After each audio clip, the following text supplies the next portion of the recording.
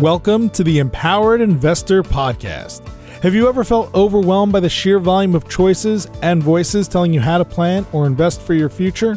With his straightforward approach, host Keith Matthews of Toulette Matthews & Associates cuts through the noise to help you create a winning action plan for you and your family.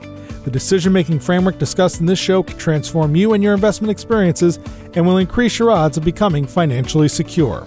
Learn more and subscribe today at tma-invest.com. Welcome to the Empowered Investor. My name is Keith Matthews, and I'm joined by my co-host, Marcelo Taboada. Marcelo, how are you today?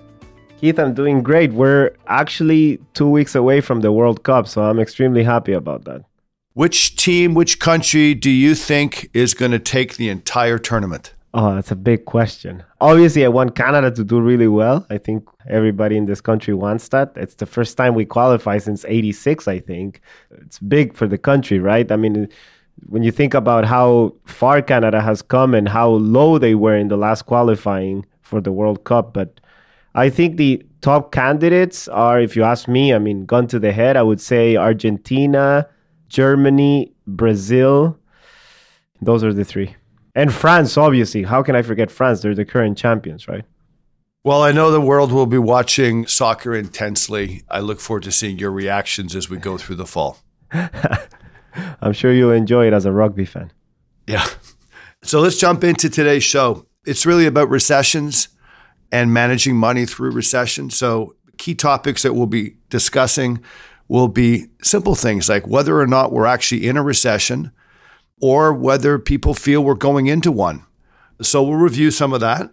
We'll discuss how recessions are defined and who actually officiates and makes those calls and how it works. And more importantly, we're going to spend the majority of today's episode on what we've learned from past recessions with regards to managing money and what we recommend investors should do and how they should behave. And then finally, we're going to outline what we think are winning investment strategies through recessions. Perfect. Sounds like a great episode. Yeah, let's jump in right away with, are we in a recession? And let's talk about sort of some of the qualifiers for that. Yeah. So contrary to a lot of buzz in the media and popular opinion right now, we are not officially in a recession. So there is a lot of talk. I mean, you hear about it everywhere. You hear about it in the radio, in the news, the newspaper, talking to your friends, going to cocktail parties. I mean, it's everywhere. But officially, no, we're not in a recession. So what is the official sort of guidelines to defining a recession? So the official definition is 2 consecutive quarters of negative GDP growth. That's it. That's the official definition. So it's you have 2 consecutive quarters of negative growth. So if you're coming from, let's say your mid-year or first quarter GDP number was 2%, and then, the next reading you get -2 and then -3, that's officially a recession. But it has to be declared, right? It's got to be declared. And then at the same time, there's a few other things that are used to declare that recession. So first of all, who typically declares whether or not we are in a recession? So in the U.S. is the National Bureau of Economic Research, so NBER. And in Canada is the CD Howe Institute. So those are the 2 officials that will come out and say we are officially in a recession. Like you said, it's not only the negative consecutive GDP growth in 2 quarters, but they look at other things, like personal income, unemployment, and a range of other factors before officially coming out and declaring a recession. Okay. Because in the United States this year, we've already gone through a period of 2 negative quarters. They were 2 slightly negative quarters, but what occurred, of course, was that unemployment was still fairly strong and there weren't enough of these other qualifiers that allowed NBER to state we're in a recession.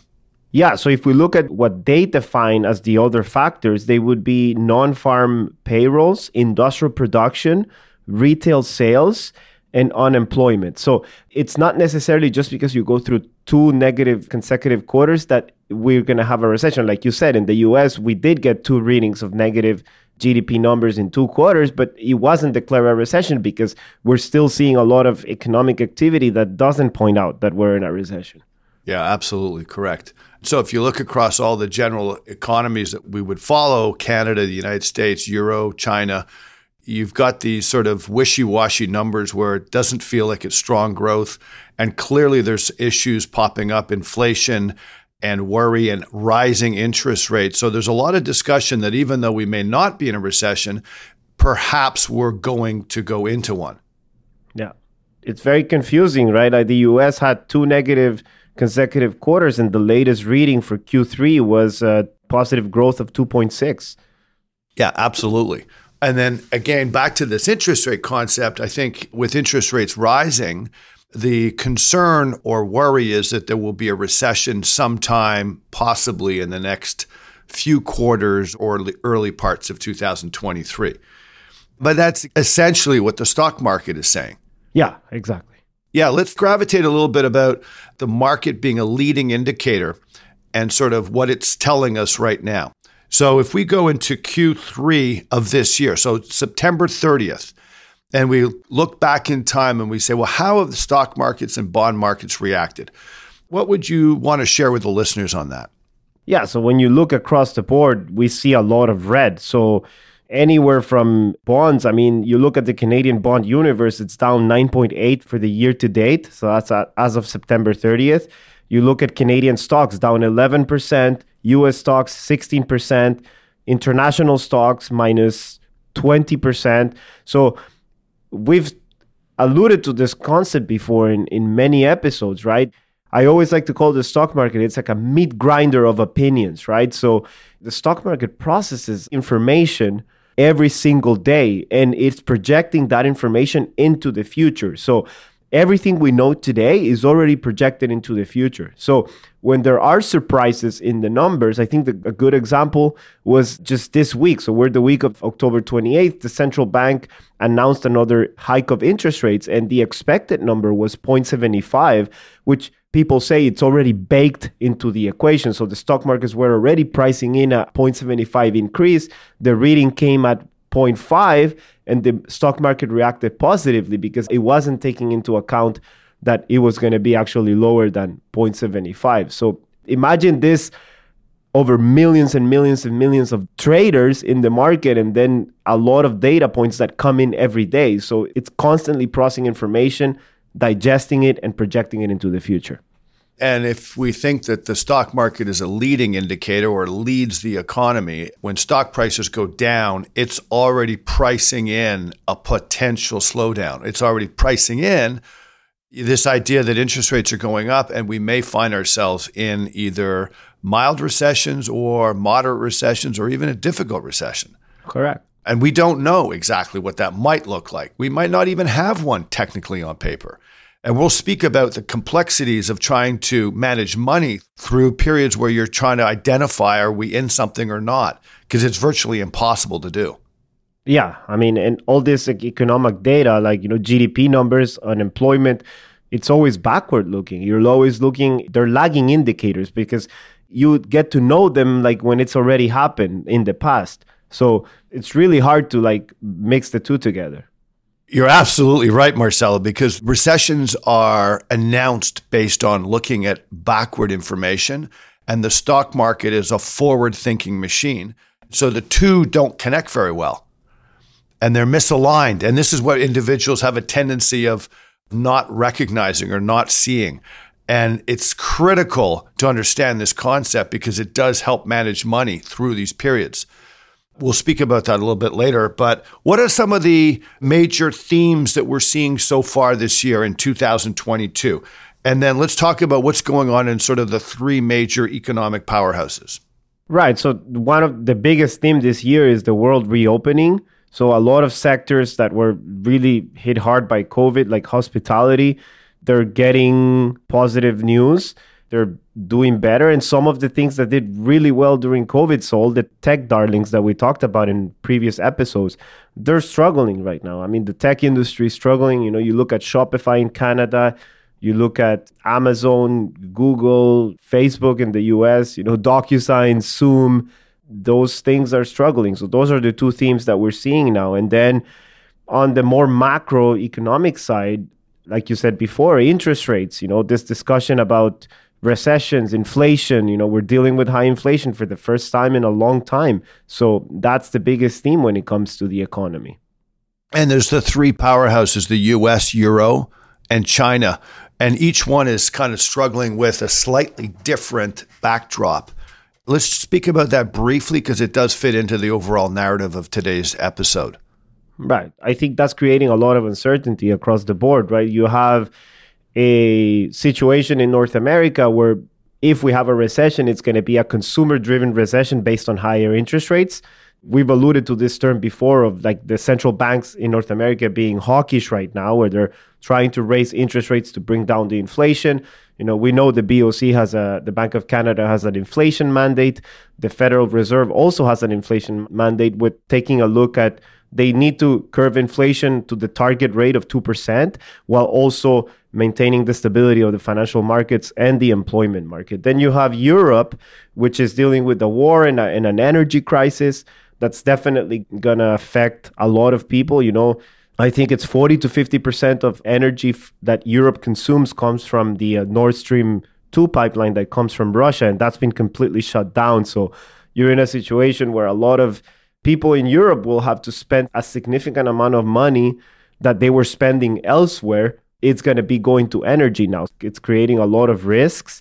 And then you have the situation in China where zero COVID policies, you're dealing with an authoritarian government that just arbitrarily makes decisions. And that's the three big risks that we're facing. Absolutely. And it all points to, as we open the show, this constant chatter in the media or wherever you turn about the word recession. So this is what we're trying to figure out here, is sort of managing money through recessions. And let's switch to history. Let's go over, we've got some really nice charts provided by Vanguard on stock market returns since 1970. And clearly they highlight the recessions of 73, 81, 91, 2008. And so it's pretty clear how markets react vis-a-vis periods of recession. So let's spend some time on that right now, Marcelo. We got 50 years of evidence. Yeah, and the crazy thing about this chart is, interesting, whatever you want to call it, is that it is exactly what we were saying before. This reflects this idea that when we're at the bottom of the recession or in the middle of the recession, the stock market tends to shoot off and peak or recover from the drop. And it alludes to this idea of markets are forward looking. So at the point where you're in the middle of the recession, you see the market taking off and recovering. That's what I take from this chart. Unless you have a different interpretation, Keith. Well, you got part two absolutely bang on. I'm going to add part one. In every single one of these recessions, you see stocks coming down before the recession. Of course. So stocks lead going down before the recession. So we're looking across the chart here, and there'd be recessions that last anywhere from 6 months to 9 months, and they're bolded out in gray. The stock market goes down before any one of these gray lines and these gray zones appear. So it's anticipating. And Marcelo, your point is bang on, which is the stock market shoots up halfway through these gray periods. So they don't even wait till the end of the recession. And usually when any of these statistic bureaus come and say the recession's over, guess what? It's too late. Stocks are up already. And so if you're the type of person that says, I'm going to wait until I see something positive, read something positive in the news before I either add more money to my portfolio or buy stocks, you will have missed the boat completely. In these charts, it's dramatic, the upswing in the stock market. It's almost like within 3 to 6 months, things improve dramatically during those periods. I think that's the one thing that I would say people struggle the most is like, how do you deal with this idea of the stock market being a leading indicator and recessions being a lagging indicator, right? Like you don't know when you're in a recession until it's already passed. And it is a tough thing to bring in together. But I think once you understand the concepts and you really understand why it works like that, and that stock markets are forward-looking projecting machines, if you have a well-diversified plan and you understand that if you have any extra money, that's the time to put in money, because like once you're out of the recession, it's already too late. Yeah, 100%. I mean, I don't think I've seen, or actually history's shown, that anytime you have purchased diversified stocks or stock baskets or stocks during recessions and you look out 4 or 5 years after, investors are always happy. The returns are always positive. The other thing that I think is important about recessions, again, we're not suggesting, we're not predicting, we're not trying to make any call in any of these comments. But if there was to be one, they're typically short-lived relative to an investor's time horizon. Of course. So recessions tend to last, technically on paper, a few months to sometimes a year and a little bit. But relative to an investor's time horizon, that's a fairly short period. You know, what's interesting is that, behaviorally, it's proven that, there's a lot of research on this, that losses in the stock market hurt more than people enjoy winning in the stock market. And I think that translates into this idea that when we're going through a bad period, people tend to feel like, oh my God, this is lasting forever. It's so painful right now. But when things are going well, we tend to think, oh, you know what? It's okay. Things are going to last forever.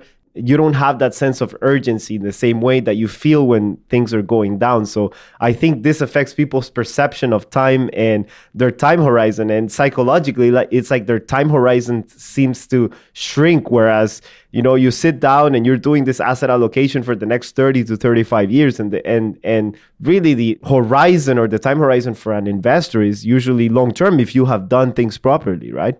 Well, yeah, but even you mentioned 30, 35 years. We have lots of clients or lots of investors, lots of friends would say, well, I have a time horizon of 15 years. Well, that's still long term. It's still long, yeah. Yeah. So what are the 3 things that we suggest people keep in mind when they think about a recession? If they say, how do I kind of come to terms with we might be in a recession? What are the 3 things we're recommending?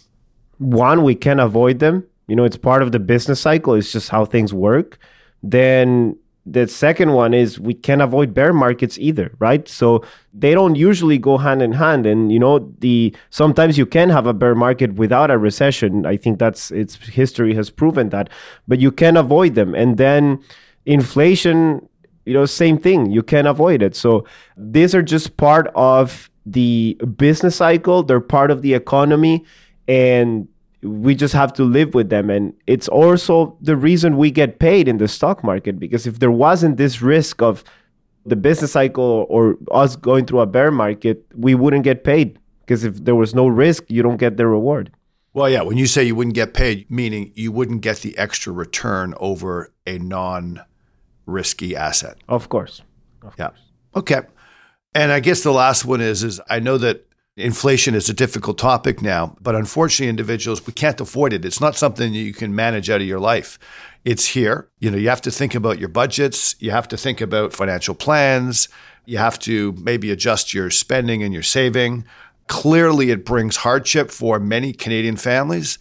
And the idea of a recession is one that's kind of a bit counterintuitive, because you might need rising interest rates to kind of quash or squash or eliminate inflation, but that might come with its other unintended consequences.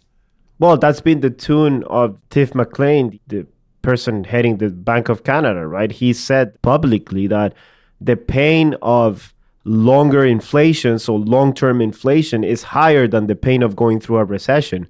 And that's why the Bank of Canada, they're pretty much said they won't stop at nothing when curbing inflation. And I think people have to understand that, because if inflation becomes sticky, for lack of a better term, it could be very damaging for a lot of people. Correct. Much more damaging than perhaps the consequence of hopefully what might be a short-lived recession. Let's talk about, can we trade through this? Can professional managers trade through recessions? In other words, can they make bold moves and try to get out of the stock market and then get back in at the right time? What is the research? What does our evidence show on that, Marcelo? So the evidence shows that it doesn't work. In plain terms, we've looked at that Morningstar report that it did a pretty thorough analysis of the tactical models. So the tactical models are the ones where the portfolio manager has the leeway of doing changes as the economy is shifting. So you could move in and out of markets. You can overweight different sectors, overweight different economies to avoid all these downturns, right? So they looked at this and then they plotted against a very plain vanilla 60-40 portfolio. So plain vanilla 60-40 portfolio is like the most boring portfolio you could get. And by the way, in the investment industry, boring is good, right? So they looked at both, and what we find is that in every single time period, 1, 5, 10, 20 years, the balanced, plain vanilla, boring portfolio ends up doing better than the tactical model. So the tactical model, even though you're getting the perception that you're doing something and that you're trying to avoid this like bear markets and recessions and downturns in the market, it just doesn't work. The evidence is not there. When it says doesn't work, I mean, the returns are less, they're worse. Correct. So you're paying for something you're not getting. Correct. And why would you do that? So if somebody says, give me your money, I'm going to trade through this, you would only do that if the evidence shows that they actually win. And all the evidence over thousands and thousands of professional money managers is that they don't win doing that approach because they can't predict, because things are so fast and they're counterintuitive. It's so fast and you're competing against millions and millions and millions of people that if something we've learned is that the markets incorporate all available information and process it instantly, right? Especially now that we have more technology. So consistently, it's very hard to do it. I mean, I don't think we can deny the fact that some managers may be able to do it short term or maybe a one-off, but consistently over long periods of time, we have the evidence. It doesn't work. Yeah, 100%. Agreed, 100%. So, Marcelo, let's talk a little bit about human emotions right now. And sort of this is more around the psychology of how people are feeling. And the whole idea of, if we are going through more difficult or more challenging financial times, and I'm not just talking about portfolios. I'm talking about portfolios, cost of living, risk levels, debt levels, interest rates. Let's just talk a little bit about how people feel, and then we're going to add a few extra things on that.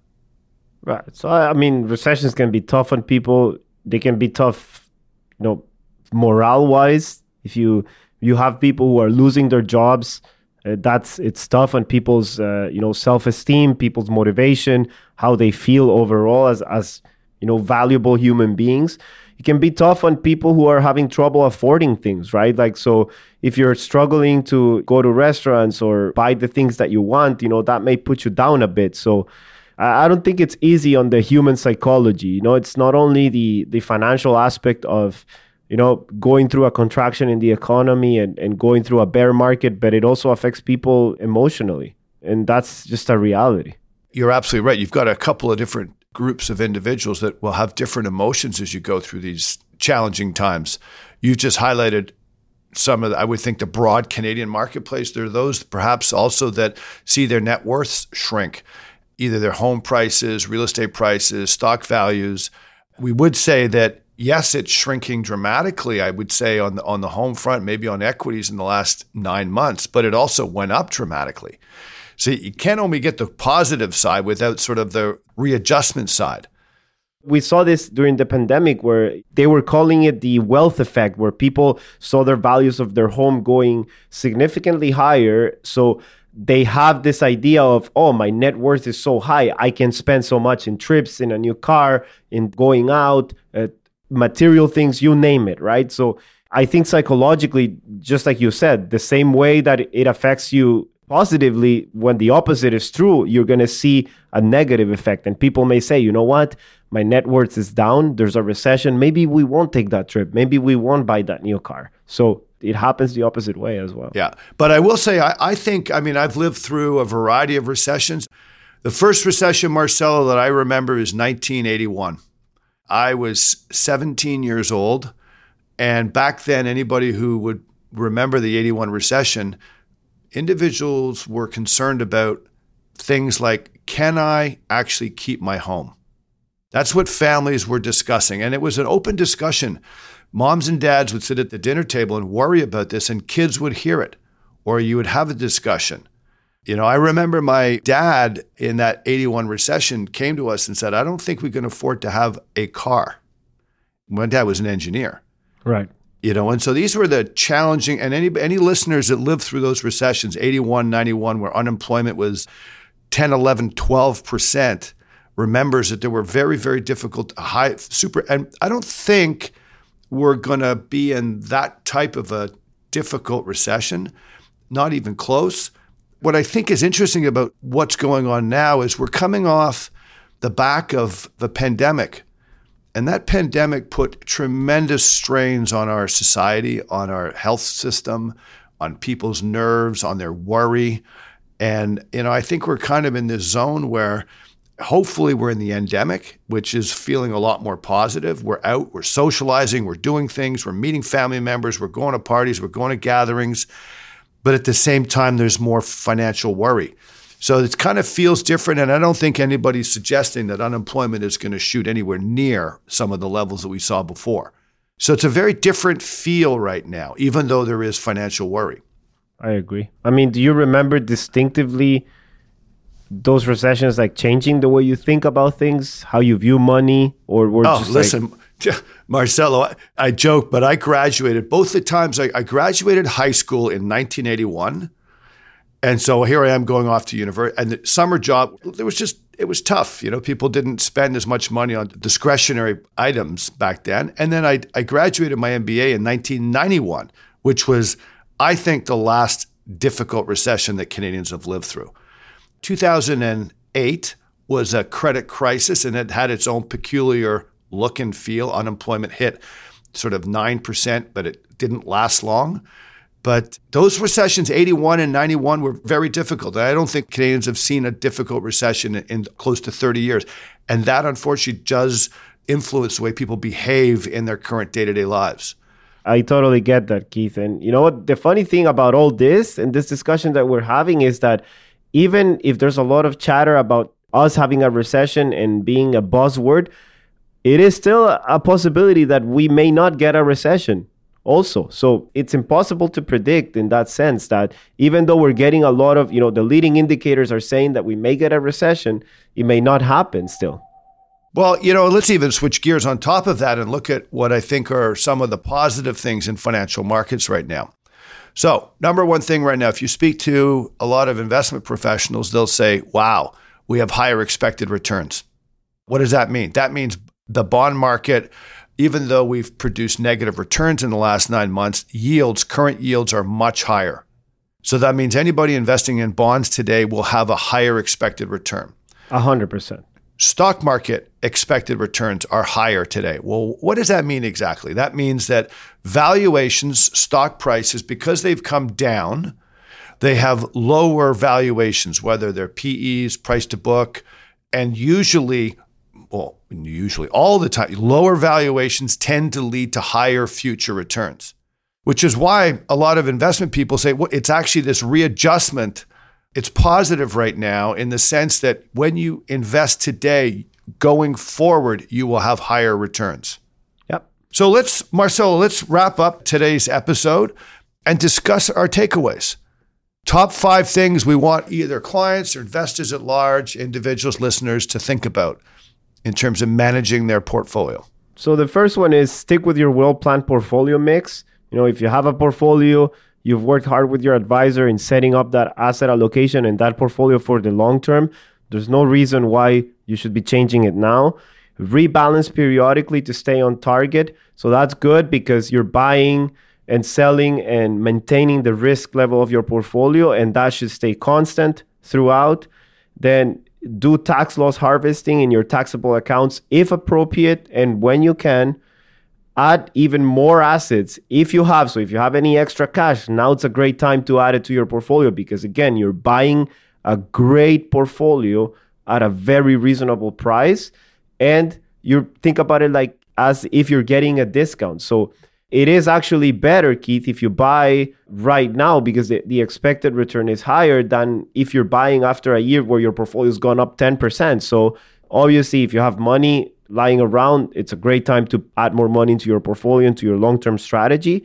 And number 5 is more on the personal side. Take a look at your discretionary spending. So that will help, especially when it comes to inflation. I think if people start changing their behavior and say, you know what, I'm not going to pay those high prices on milk, on Greek yogurt. Like the other day, I saw Greek yogurt in the supermarket at almost $8. And I said to my wife, it's not that we can't afford it. It's the principle, right? So I better find a substitute or change my habit and buy something else.